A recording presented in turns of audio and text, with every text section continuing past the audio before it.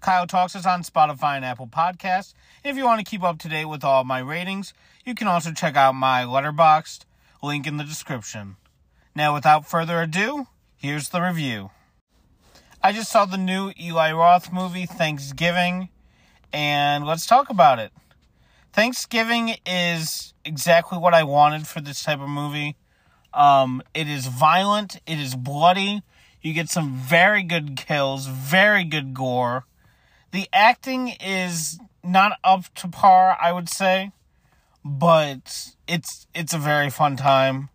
I mean, you get what you paid for when you're going in to see an Eli Roth movie. You want the violence and the mayhem and the craziness and the creative kills, and this movie definitely delivers.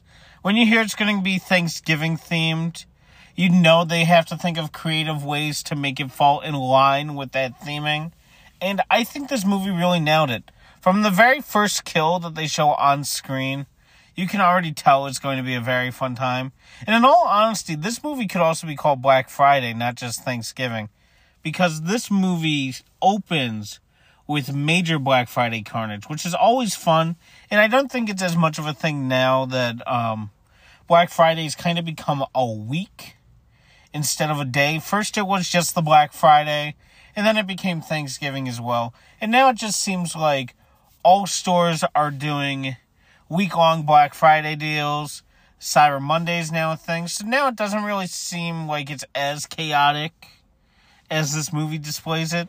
But I still think it's really fun, and I do remember seeing videos like that where there was just complete mayhem over sales. Like, absolutely moronic and stupid. But you can't deny it is fun to watch a train wreck, and seeing videos like that are always fun. So yeah, Thanksgiving, I will say at first I thought the title wasn't all that creative. I thought it was kind of lame. I was expecting there to be something like a Thanksgiving.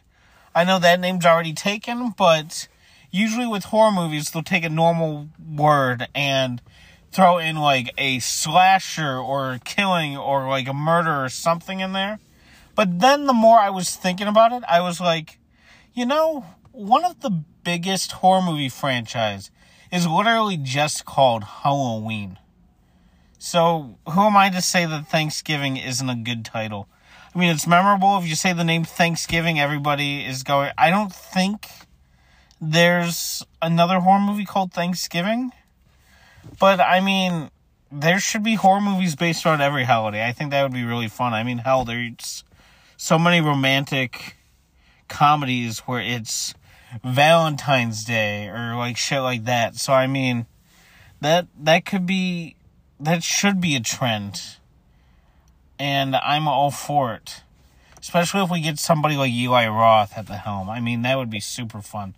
But essentially, this movie is about, there's this Black Friday riot that gets a lot of people killed, and it's a year later, and this man dressed up as a pilgrim who goes by the name John Carver is going around killing people who were involved in this riot and who were shown in this video that was recorded at this Black Friday riot. And chaos ensues. I mean, you get people getting cut in half, you get necks being snapped, you get a girl jumping up on a trampoline while a knife sticks up in the trampoline and she's just bouncing up and down on top of it.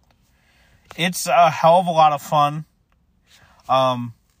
And, I mean, I'll be honest, a huge plus side to this movie, too, in my opinion, is I kind of struggled with guessing who was going to be the killer.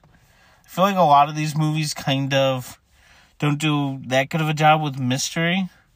But this movie also does a very good job with making the entire cast kind of assholes, where you could kind of see every single person in this movie having a bit of motive towards the crew of people who are being hunted down and killed.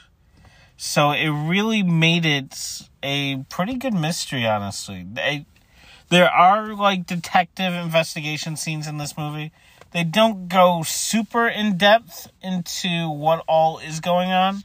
So it's not really that kind of movie. You do see the murderer John Carver a lot.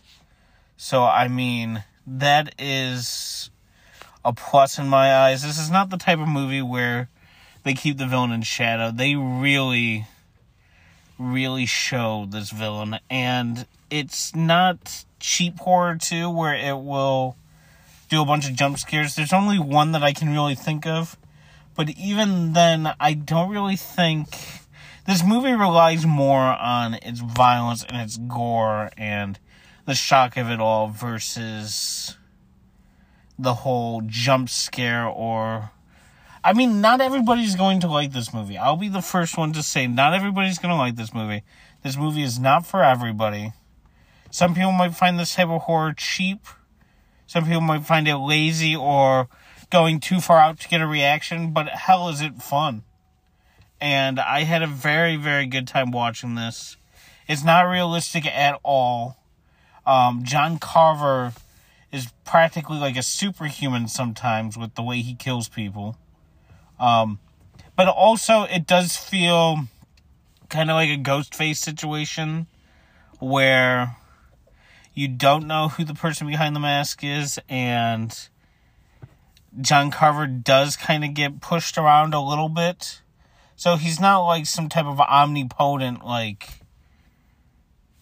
deity or whatever. He's not like that type of threat. He's no Jason or Michael or Freddy Krueger.